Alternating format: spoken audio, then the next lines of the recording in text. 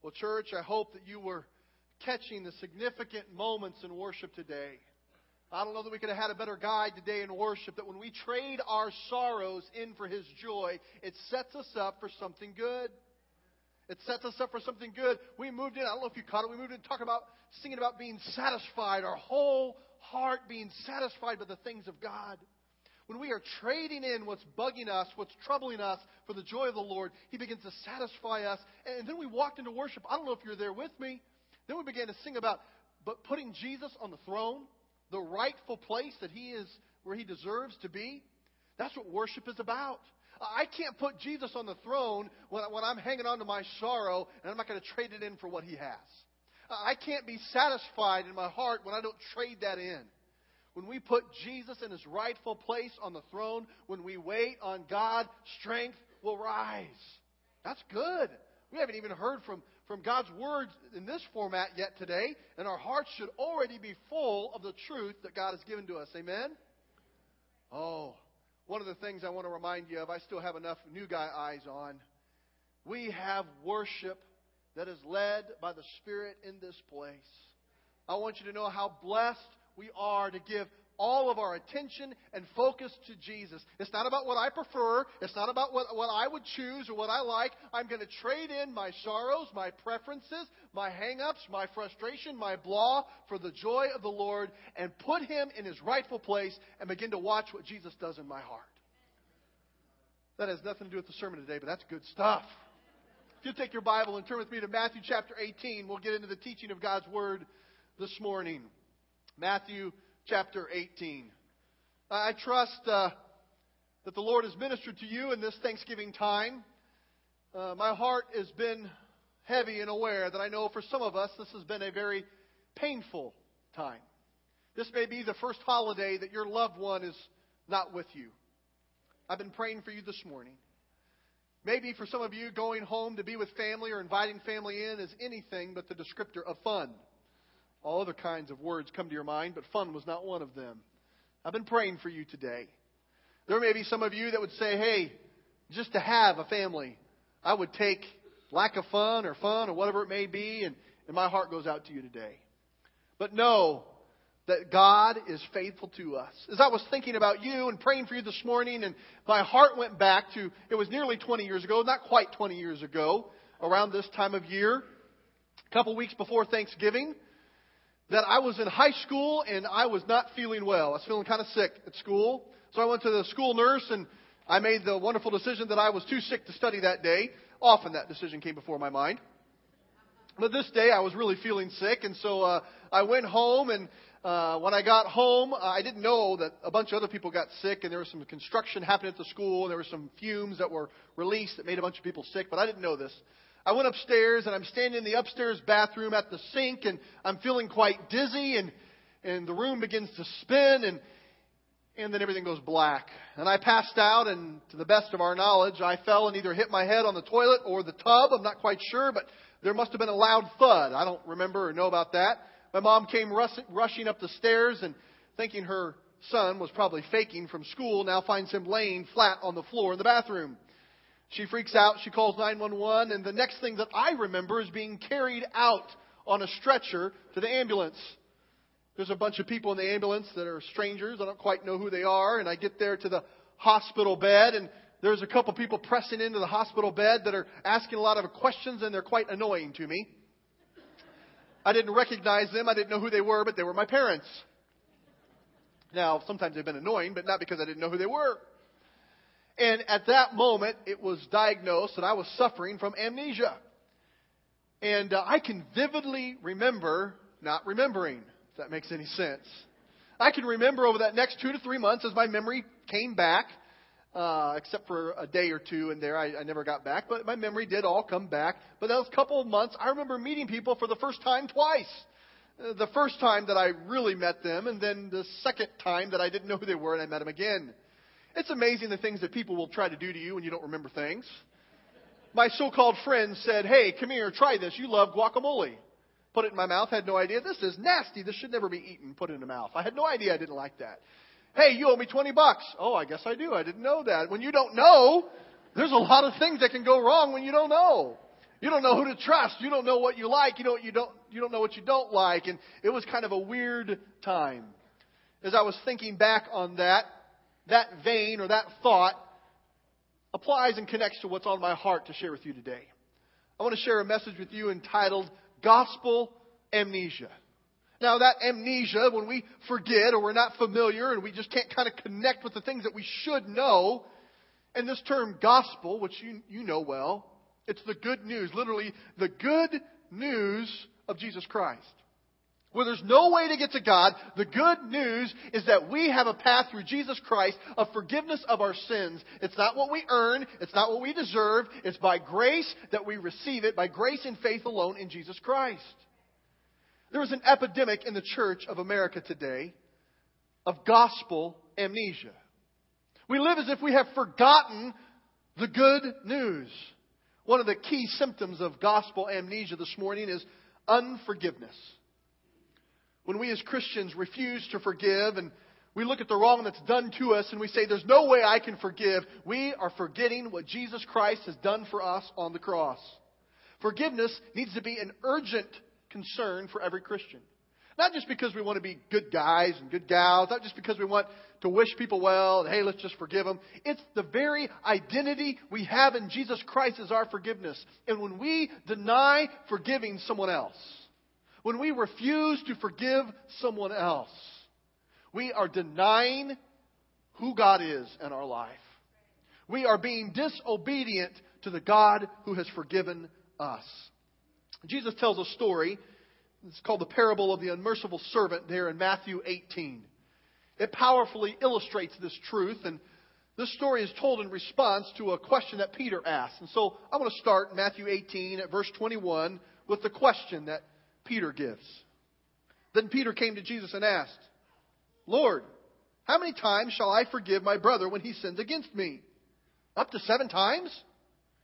Jesus answered, I tell you, not 7 times, but 77 times. Now, I thank God for Peter. Often he's the guy who asks the questions that everybody is thinking, but no one has the boldness to ask that question. And he's asking the question saying, hey, I want to know about this forgiveness thing, and I want to know what you expect of me. I want to do the right thing, but what are the limits on this? What are the parameters on this? How many times should I forgive somebody before I can walk away and just wash my hands of it? Well, what's the cap on this forgiveness thing? Is it 7? Is it 8 times? Then can I walk away? You see, we often are the same. We're not so opposed to the idea of forgiveness, but we want a cap. We want limits on this. We want boundaries. Because there's a part of us that feels like we'll be taken advantage of. There's a part of us that feels like we are so vulnerable, we need to have some limits on this pardon, this forgiveness thing. We don't want to be victimized, so we look for the parameters.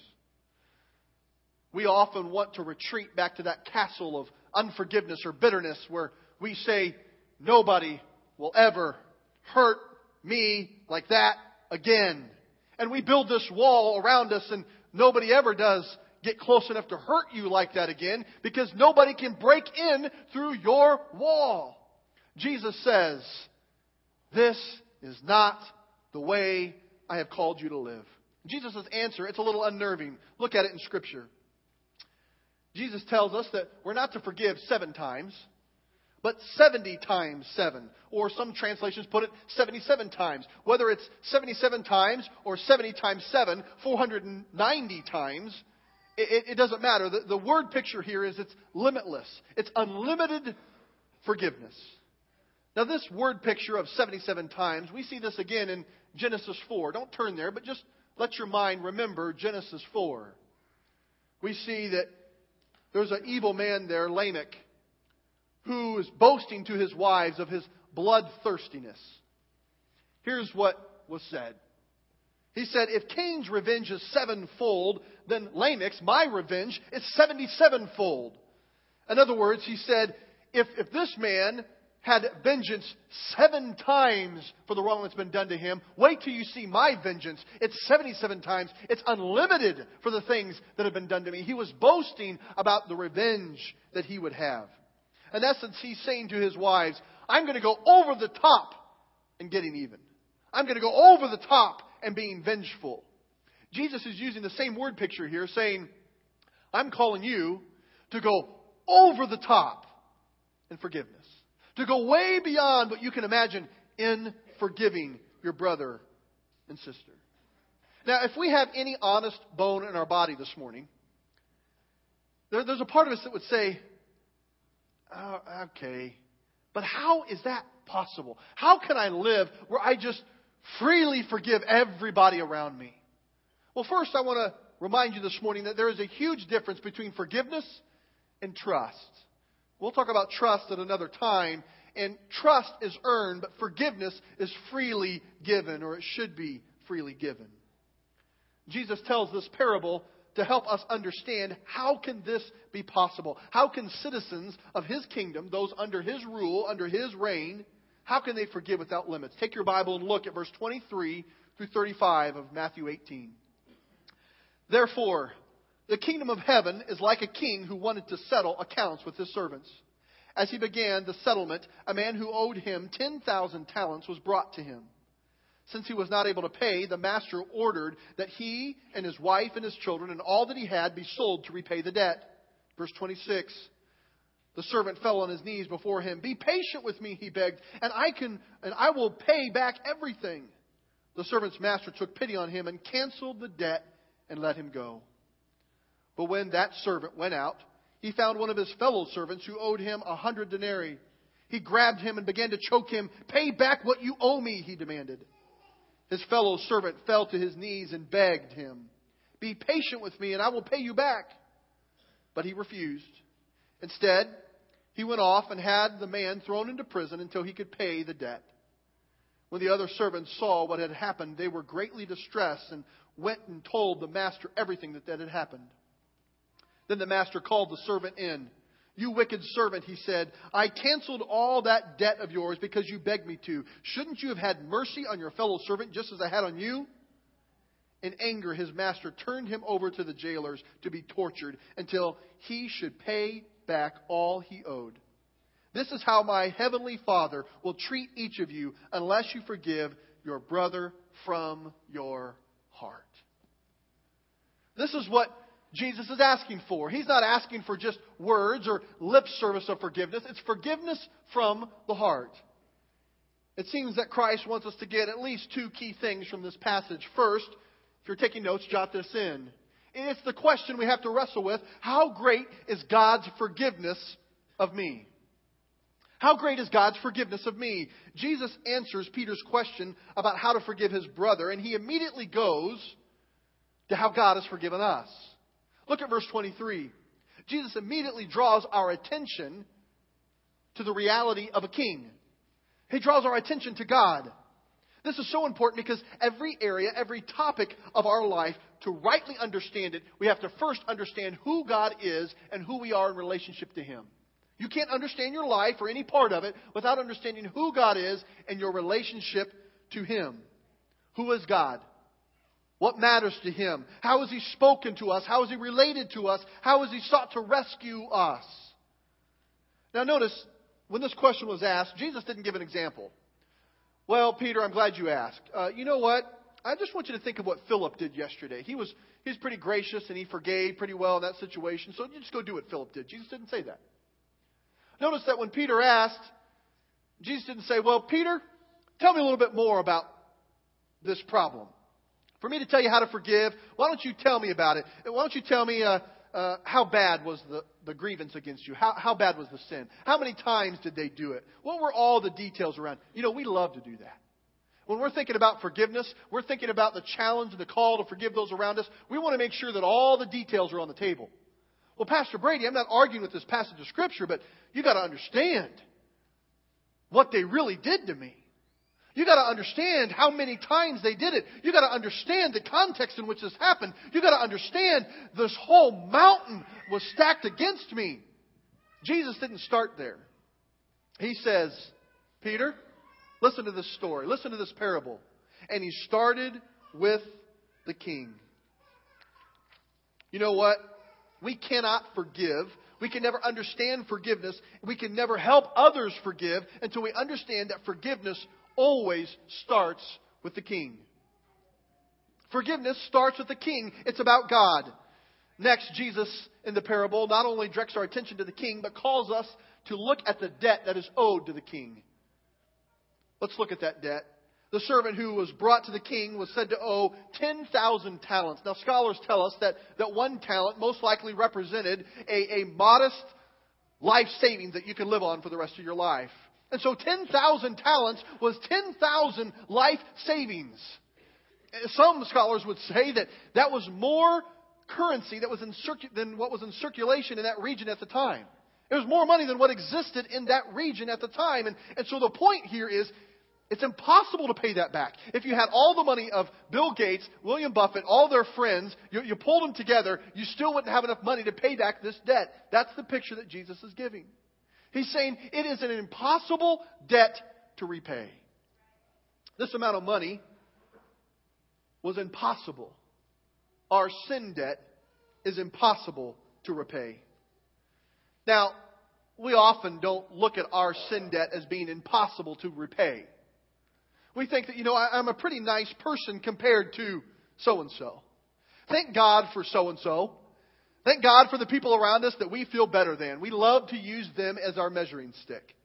Well, I don't act like they do.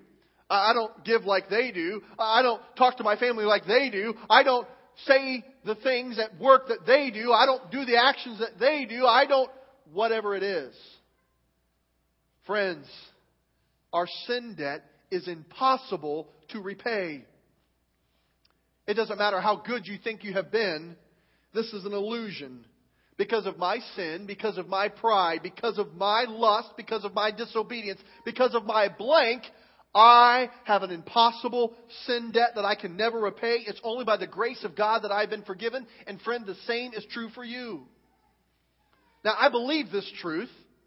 I can write this in my statement of faith that I need God to forgive me of my sins. I have an impossible sin debt. But this concept so quickly slips through our fingers.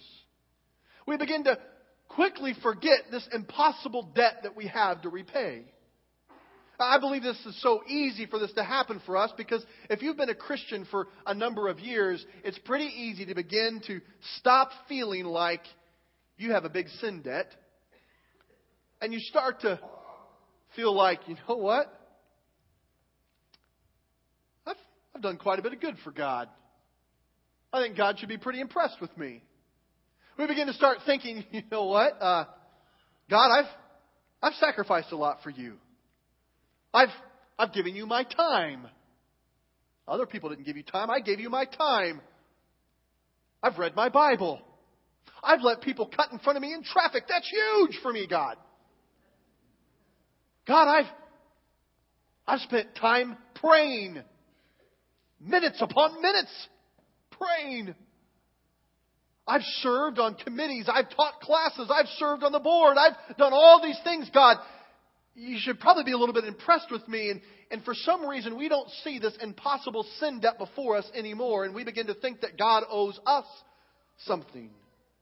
We start to feel like a person who really has done a lot for God.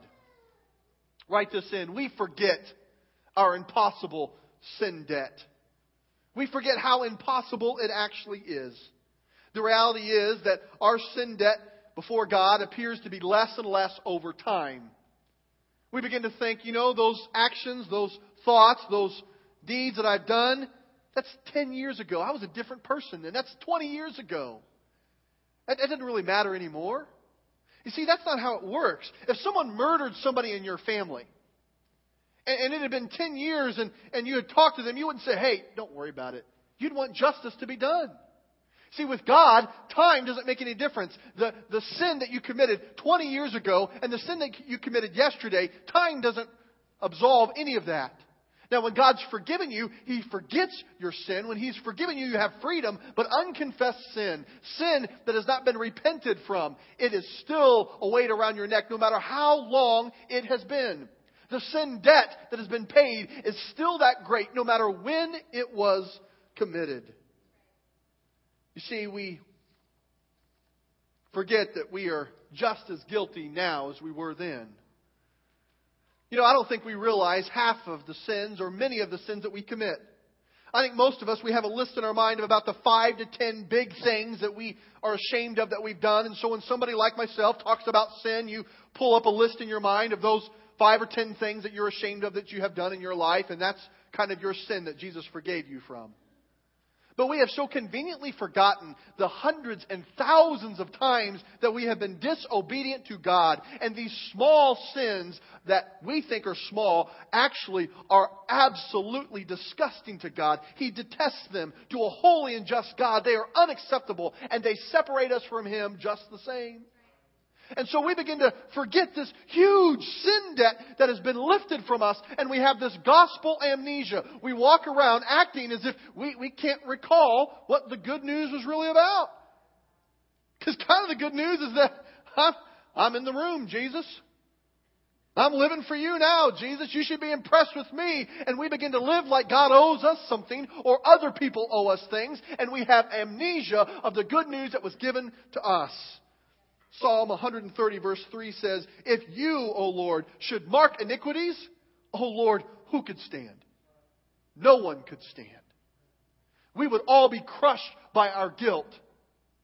Well, Pastor, I know that's, philosophically true, that all sin separates us from God, but I don't know that I'd really be crushed by guilt. I've never done anything. You would be crushed by guilt, friend.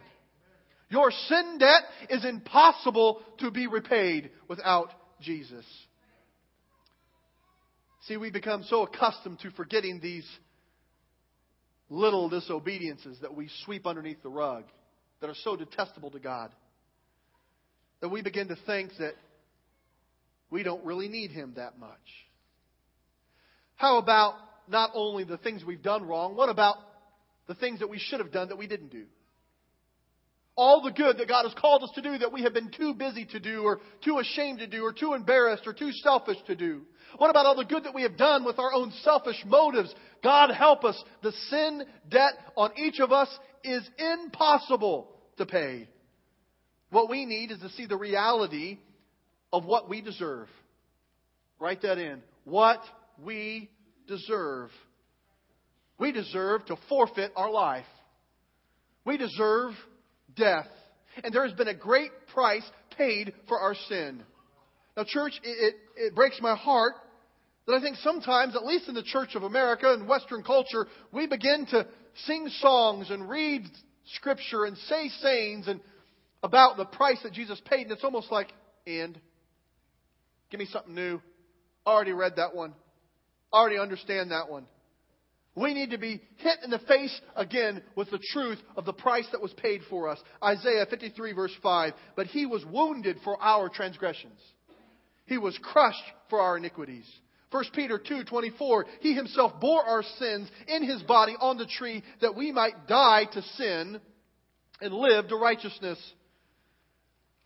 It goes on and on. 2 Corinthians 5:21. For our sake He made Him to be sin who knew no sin, so that in Him we might become the righteousness of God. In Him we have redemption through the blood, the forgiveness of our trespasses, according to the riches of His grace. Ephesians 1:7. We could go on and on and on. Scripture is littered with the good news of the gospel of Jesus Christ. And church, help us. We live as if it's a stranger among us. God comes to kiss you with His love and His grace and His mercy, and you look at Him like it's a stranger and you say, thanks. Just as my parents stood around that hospital bed, they were telling me how much they loved me, and I'm like, who are you? I can't imagine a parent getting a response from their son when they are crying and they say, they love you, and I say, thanks. I didn't know them. I didn't understand the sacrifice they made for me. I didn't put it all together. God help us. He can wake us up from our gospel amnesia. I'm not trying to get you to live under some false guilt, try to drum up some guilt that He's already forgiven you from. I want you to tap into the joy of what He has forgiven you of. It's not that you have to feel guilty anymore, but God help you. Don't let your freedom from guilt turn to God owes you something. We live as if we have completely forgotten what He has done for us. My heart cries out to the one in the room today that you've been around church, probably. You've been around religion, but you have never come to the place where you've asked Jesus to forgive you of your sins. You've never repented. Friend, I want to love you enough today. I want to be a good enough friend to you today, a good enough pastor to you today to let you know that the King is real. The debt that you owe is real. The penalty for your sin debt, hell, is very real. Judgment is coming.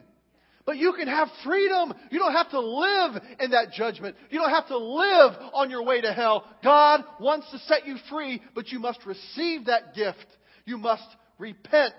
You're not just sorry that you got in a mess. You're not just sorry you got caught. You're not just sorry that your life plan didn't work out.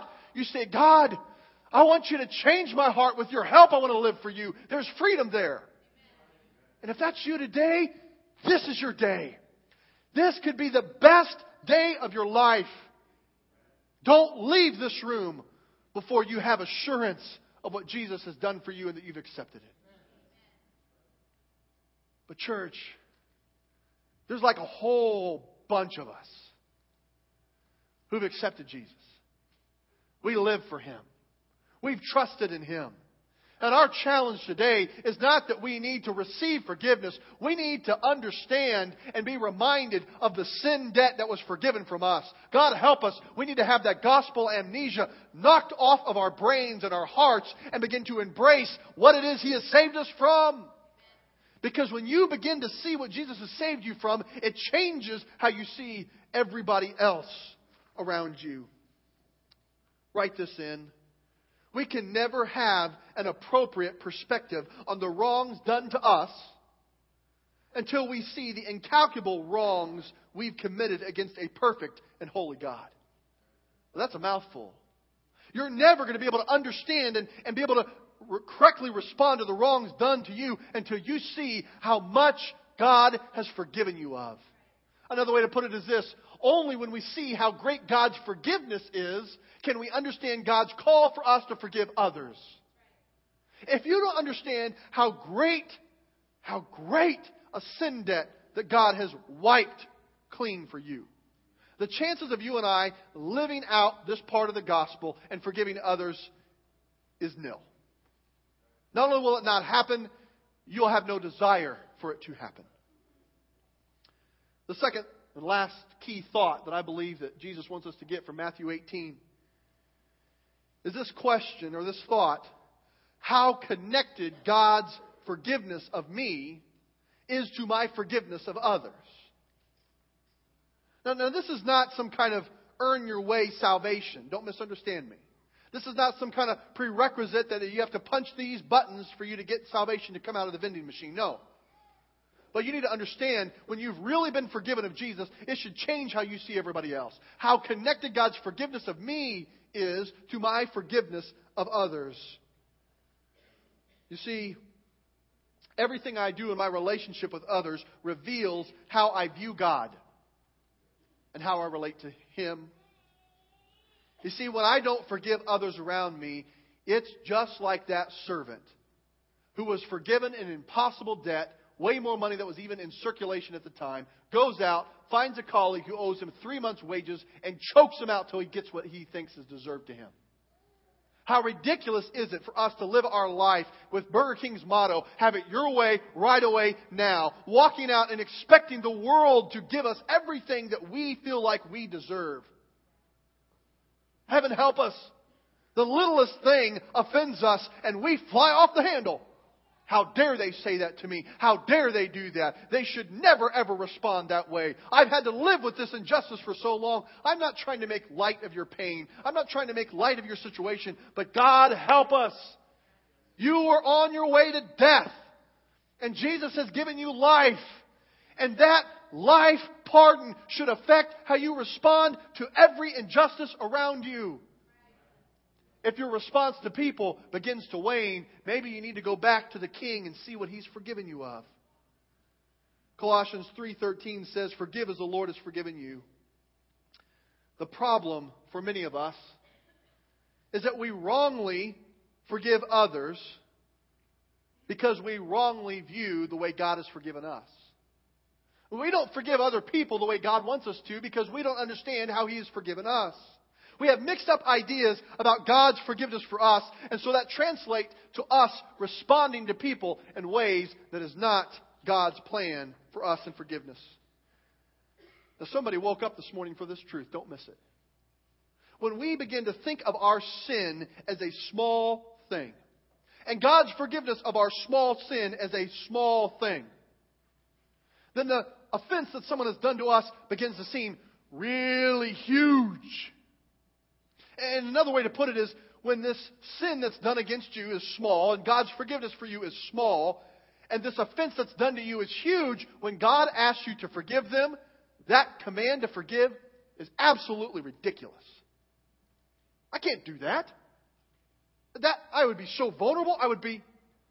But when we understand there's no problem with Jesus' command for us to forgive freely all of those around us. The problem is with our understanding of our sin and God's forgiveness of our sin. We need to be freed from our small idea of how big our sin debt is and our small idea of what it took Jesus to do on the cross for us. And those great offenses will begin to take shape in proportion to what Jesus has done for us. Now, one of the challenges, I know firsthand, with amnesia is you don't know what you don't know. And there's great frustration in not knowing what you don't know. And people want to tell you the things that you don't know. And there came a point in the day, and I just said, I don't want to know what I don't know anymore. I just want to be left alone. And I understand some of the responses we may have today. It may take some time for this to take root in your heart and for God to stir up in you the appropriate understanding of the great sin debt. Some of you are teetering on hanging on to guilt, and I'm going to get to that in a minute. That's not what I'm asking for. But God's asking for us to rightly understand what we've been forgiven, that we may be able to forgive those around us. That other category, a scenario where we feel like God really hasn't forgiven us. I think a lot of people who are religious live this way. It's like they're on probation. They don't understand the gospel of grace. Jesus paid the sin debt in full. It is finished. It is done. You don't earn it. You don't have to wait somehow. And see, we don't really understand that sometimes as a religious person. We're living on probation. And if you don't understand God's forgiveness that way, that it's a debt that's been paid in full, you say, okay, God forgave me, but you're waiting for the other shoe to drop, and God someday will just get you. I did it again. I woke somebody up. Did it in first service too. That's good. God just wakes us up. He's going to slap us. No. We begin to live like a religious person. We say, God, I know you've forgiven me, but I have to pay you back somehow. I have to earn it. And so when we begin to live like this, can't you see that this skewed understanding of God's forgiveness skews how we treat other people? We'll say, well, I'll forgive you, but you just wait. I'm going to get you back someday. Oh, I forgive you, but I'm going to get even. Oh, I'll forgive you, but you need to earn it. I'll forgive you when you do X, Y, Z. I'll forgive you when you have earned it. Friend, the Master forgave your debt in full. He's called us to forgive the way He has forgiven us. People who don't know they need grace, write this in, rarely give grace to others. If you don't know that you need grace, it's pretty rare that you would give grace to others. If we think our efforts have made the difference, our view of God is skewed, and it affects the way we view other people around us. Look at verse 26 in Matthew 18. This servant falls on his knees. Have patience with me, and I'll pay back everything. This guy doesn't get it. He doesn't get how big his sin debt is, how big his debt is. He thinks, if I have time plus a lot of effort, it'll equal my salvation. If you just have patience with me, I'll pay it all back.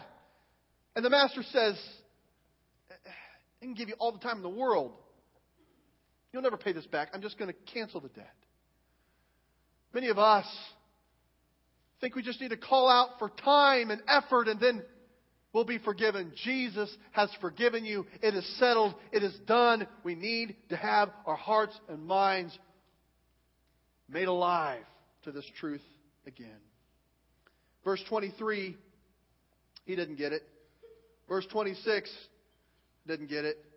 Then he goes out, and what was forgiven, an impossible debt. He sees a fellow servant who owes him 3 months' wages.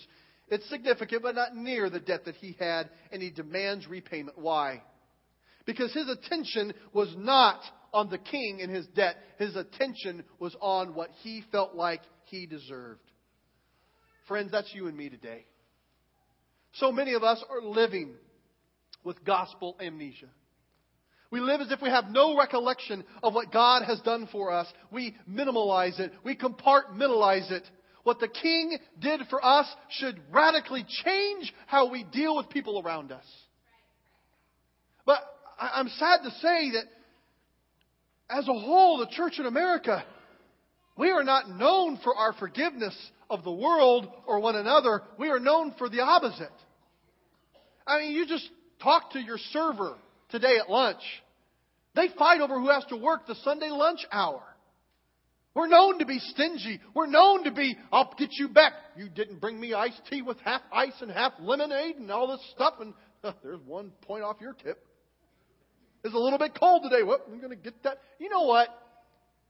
If we feel that way about just getting our food at lunch, it's no wonder it's rampant in the way we live our life with our neighbor, with our family, with everything else. We have such a huge sin debt that's been forgiven. It should radically change the grace we give. Here's an experiment. When your waiter or waitresses, when they mess it up big time, I mean, they didn't like just bring it to you late. They brought you the wrong thing and it was nasty. Triple tip them. They know they blew it. It's a perfect plan to say, you know what? When I knew that I blew it, I've been given way more than I deserved. I just want to pass that on to you today. Well, I think I may try that with my server. Well, what if it wouldn't just be at lunch with people we may not have an ongoing relationship with? What if we did that at home? With our spouse, with our kids, with our parents? What if we did that with our extended family? What if we did that with our boss? What if we did that with our employees? We said, you know what?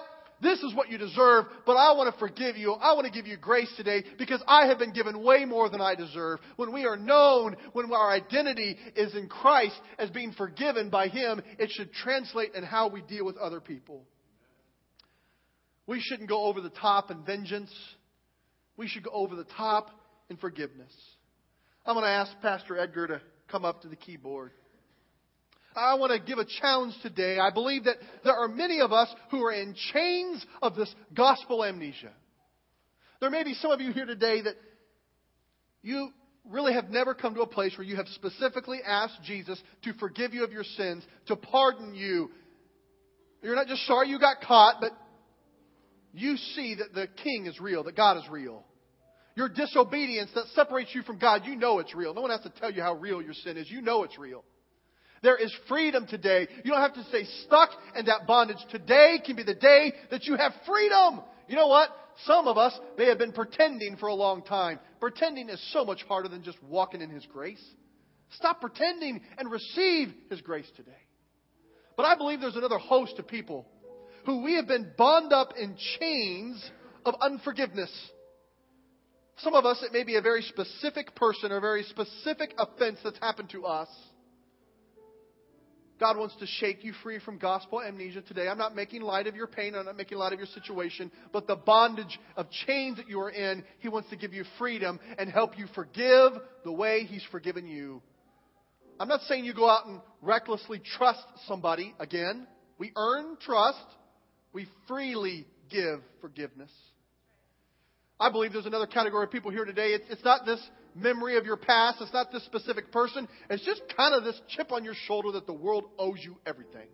And it's just kind of been growing. Just dumb people around me, and got dumb neighbors, and I got dumb employees, and I got dumb this, and everybody's just dumb but you. If that's how you're feeling, it's a pretty good sign that there's some gospel amnesia happening. We begin to see other people through glasses of grace when we see how much we've been forgiven. If that's you today, I want to ask all of us, would you stand with me? And as we sing this song, if you're here today and you want to receive forgiveness, you want to ask God to break your heart and help you forgive someone else, or you just want to be stirred and woken up to the fact that you have been given so much in Jesus, you need that to happen in your heart. You just come forward right now and we'll pray together as we sing this song.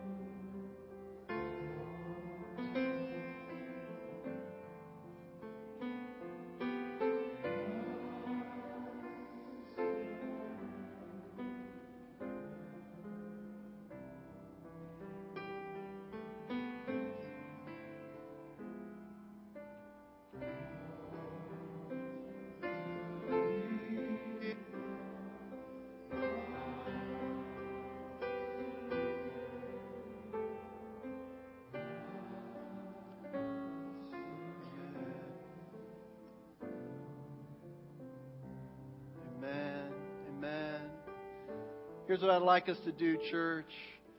If you have a friend up front who's praying and you'd like to pray with them, I'd love for you to do that. I don't want anybody being alone when they're seeking God. You come and rally around them. But in a second, I'm going to pray, and then I want us to end with a song of celebration. When our hearts have been awakened to the fact that Jesus has conquered the sin debt in our life, and we want Him to wake our eyes up to see people around us differently in the light of the grace that we've been given. It helps by pointing our attention back to Jesus again before we take off and are challenged to do that.